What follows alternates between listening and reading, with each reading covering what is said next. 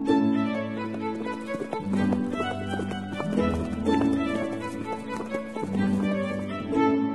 listening to Nick Luck Daily.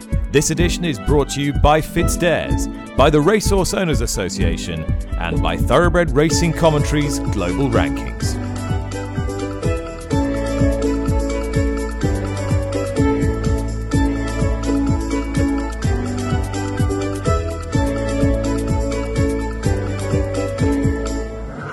Hello, good evening. Thank you for listening to episode 20 of the Saturday edition of the Nick Luck Daily podcast. My name's Charlotte Greenway and it's Friday the 3rd of December.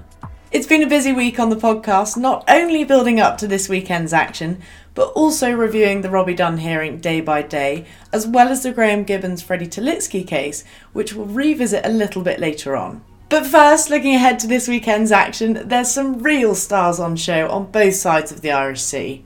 The John Durkan at Punchestown on Sunday looks to be a cracker, with Envoy Allen taking on runaway Ryanair winner Allaho in the same ownership, as well as Joseph O'Brien's Fakir Duderi.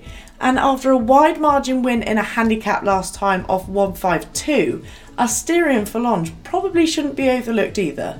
Possibly the most intriguing runner this weekend is Fernie Hollow, who only ran once last year due to injury in a novice hurdle, but he lowered the colours of Bob Ollinger that day, and we all know what he's gone on to do since. Willie Mullins seems confident that it's the right decision to be going chasing with him this year, and it'll be fascinating to see if he can make up into the Arkle horse that many people think he could be. The showpiece on this side of the Irish Sea is the Tingle Creek at Sandown on Saturday. Willie Mullins sends over favourite Chacun Pour Soi, who was narrowly beaten into third in the champion chase at Cheltenham in March.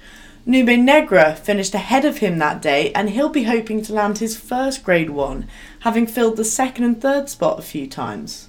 Paul Nicholls has a fantastic record in the race, and he'll be trying to win it for the 12th time with either Celebration Chase winner Grenadine or the highly thought of Hitman. Nick spoke to Paul Nicholls earlier in the week about the two and what he was expecting from them this weekend. Okay, but Hitman's a horse who came back with that run in the Hordern Gold Cup, and you were sort of expecting him to win. He didn't win, but what was your reflection on the run? Well, he ran very well. He travelled it so well, jumped the last until Appridge his ears in front, which he'd done before Aintree. Probably it's the first time he's ever raced, when there's been a crowd at the races, because the only other times he's run, he'd obviously there'd been no crowd. I don't know. I just thinking of putting some cheap piece on him just to focus his mind a fraction. And he's one of those horses that probably the better the race the leader gets further will suit him better. So he's got to step up on form, but I wouldn't be surprised if he did. Will it be Harry on him and Bryony on Grenadine? Yeah, well, I haven't decided that yet. I'll have a talk with him. But I think Bryony won the Celebration Chase and gets on well with him. And to be honest with you, I know the ratings say differently. I wouldn't be surprised there's not too much between them. And any other sort of significant horses likely to be out at Sandown? Well, I have put Il Redito in the Henry VIII. He had a nice run there on Saturday, didn't do too much. He gets in that race Saturday, I think, with 10 stone 5 with a 4-year-old allowance. If everything was all right, we might well have a look at that. He was ridiculously impressive the other day. I mean, I know he was carrying no weight, but he looked like he just jumped in 2 out. Yeah, well, obviously, the condition suited him. The 4-year-olds got their allowance. They'd had to have had 3 runs over fences to be qualified to run off his mark. And, of course, he'd had a fall in a second in France, then was third at Newton Abbot the day, so it was perfect. And I knew he was way better than what he'd shown at Newton Abbot. He did sustain an injury that day or got jumped into. I wasn't expecting that, mind you, but we always thought he was a nice horse. So when they're progressive, it's worth following that. So it might be worth a chance on the weekend. Completing the Tingle Creek field is Captain Guinness, who's got ability, but his jumping can sometimes let him down. There's also top-class action from Huntingdon on Sunday, with the feature being the FitzDares Peterborough Chase, where Grade 1 winners All Mankind and First Flow will be in action. All Mankind put up an impressive display last time out in the Old Roan Chase at Aintree, winning off a mark of 160, and 2.5 miles round a flat track really seems to suit him. First Flow galloped the Clarence Housefield into submission last season, and if he gets the trip, he should be right on All Mankind's heels. His trainer Kim Bailey spoke to Nick in the middle of the week about his decision to run in this race over the Tingle Creek. It was a very easy one, really. The fact they got the word watered ground in it.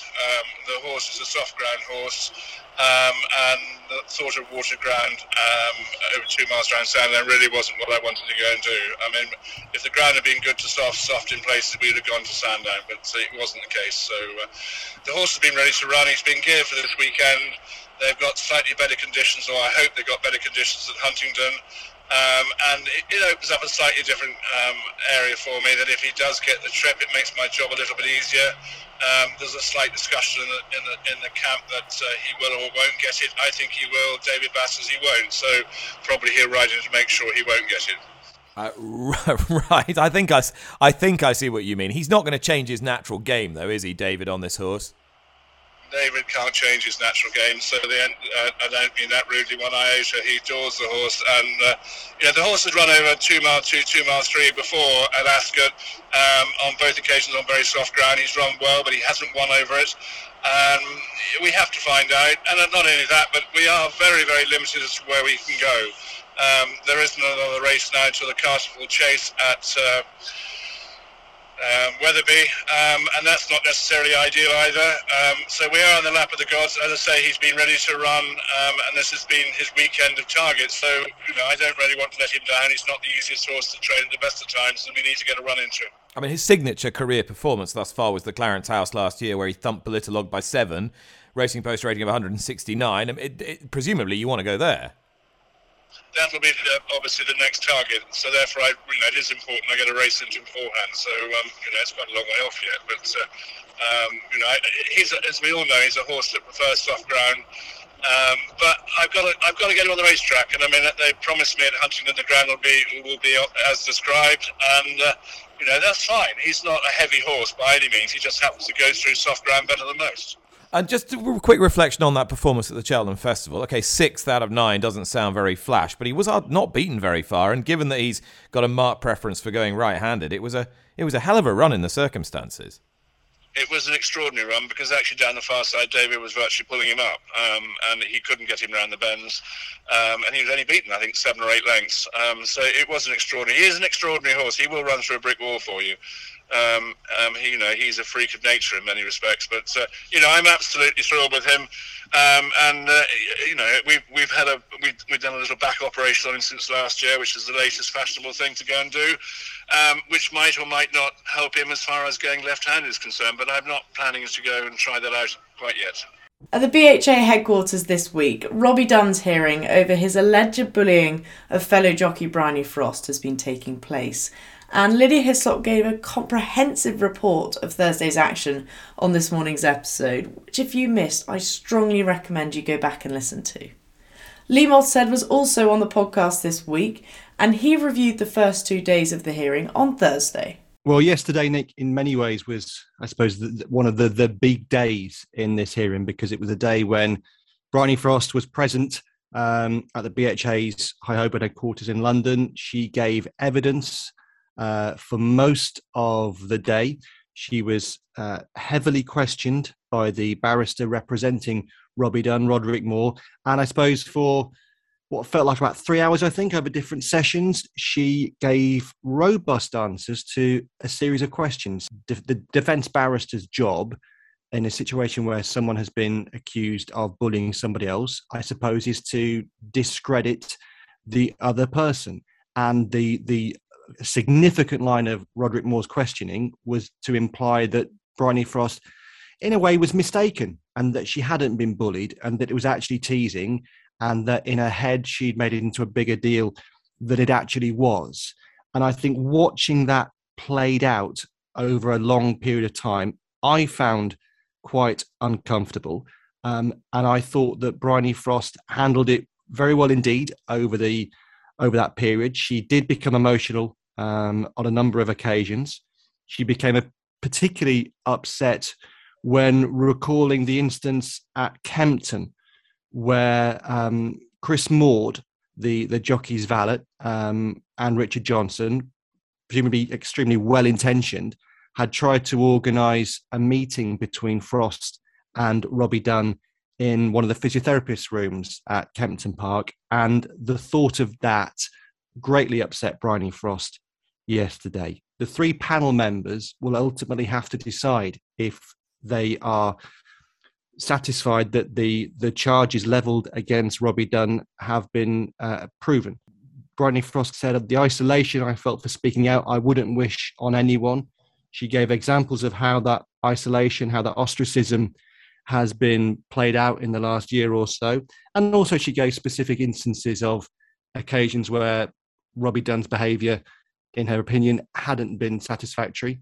And that wasn't just the threats levelled against her after the Southwell race or some of the expletives that Bryony says were hurled at her, but she also spoke about instances where she said that Robbie Dunn had presented himself naked to female jockeys. And Lee, although only one of the 7 charges against Robbie Dunn includes the word bullying, it was quite notable, it seems, that Roderick Moore, on Dunn's behalf, sought to spend quite a bit of time attempting to define exactly what bullying was and to differentiate it from something that might be perceived as less serious. That's right. I wonder if this line of questioning really hits home on the fact that the most powerful and the most emotional and potentially the most damaging of the charges against Robbie Dunn does relate to bullying, because this idea of a male jockey bullying a younger female jockey, I think is particularly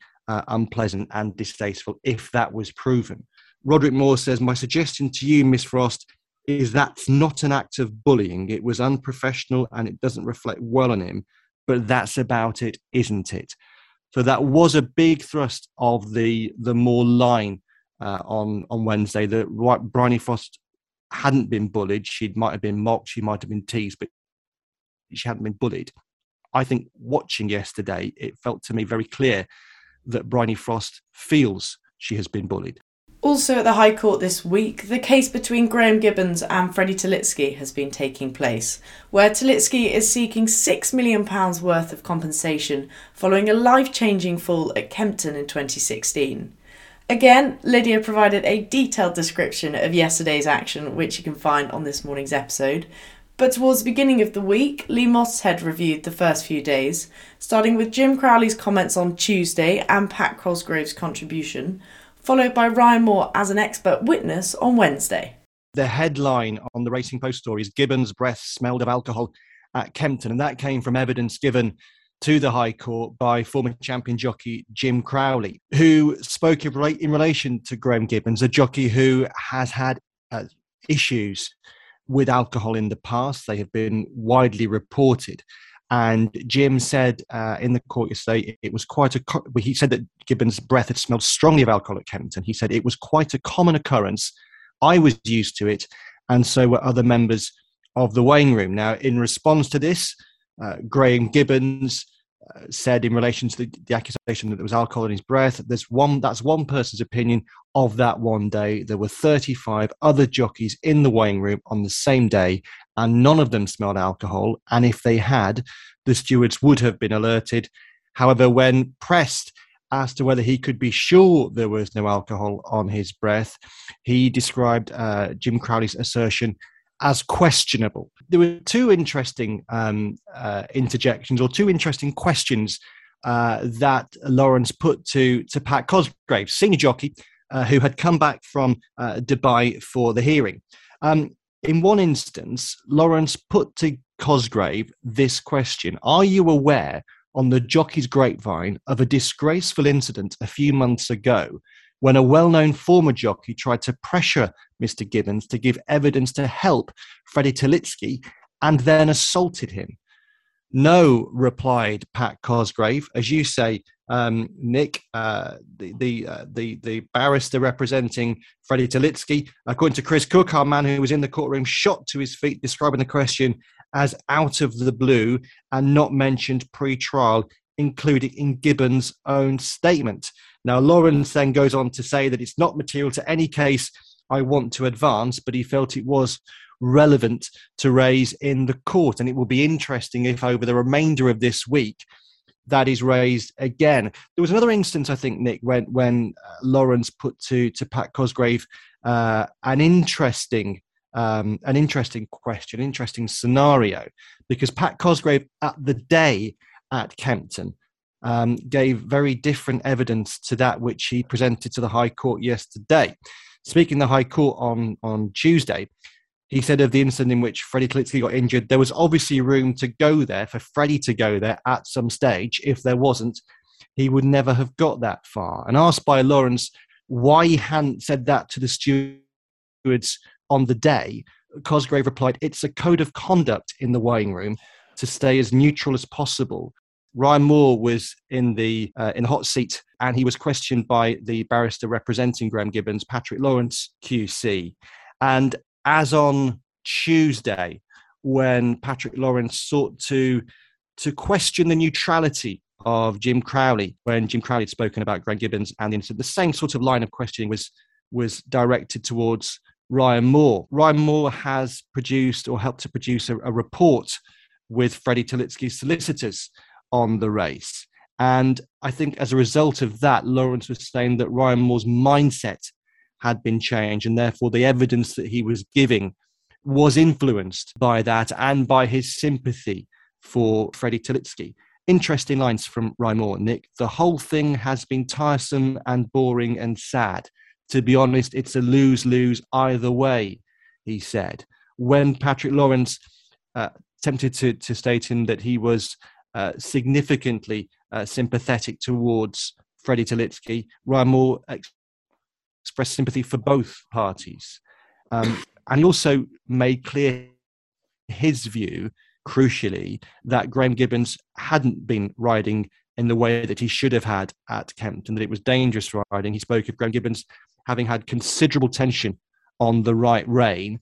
And when it was suggested by Patrick Lawrence that the way that Ryan Moore suggested Graham Gibbons should have been riding, i.e. allowing Freddie Tillitski through that gap, when Lawrence suggested to Ryan Moore that he would never have behaved in that way, Ryan Moore retorted with, "Respectfully, your suggestion is wrong." Well, thank you very much for listening. I hope you enjoyed the action from both sides of the RSC this weekend, and Nick will be back with you as usual on Monday morning.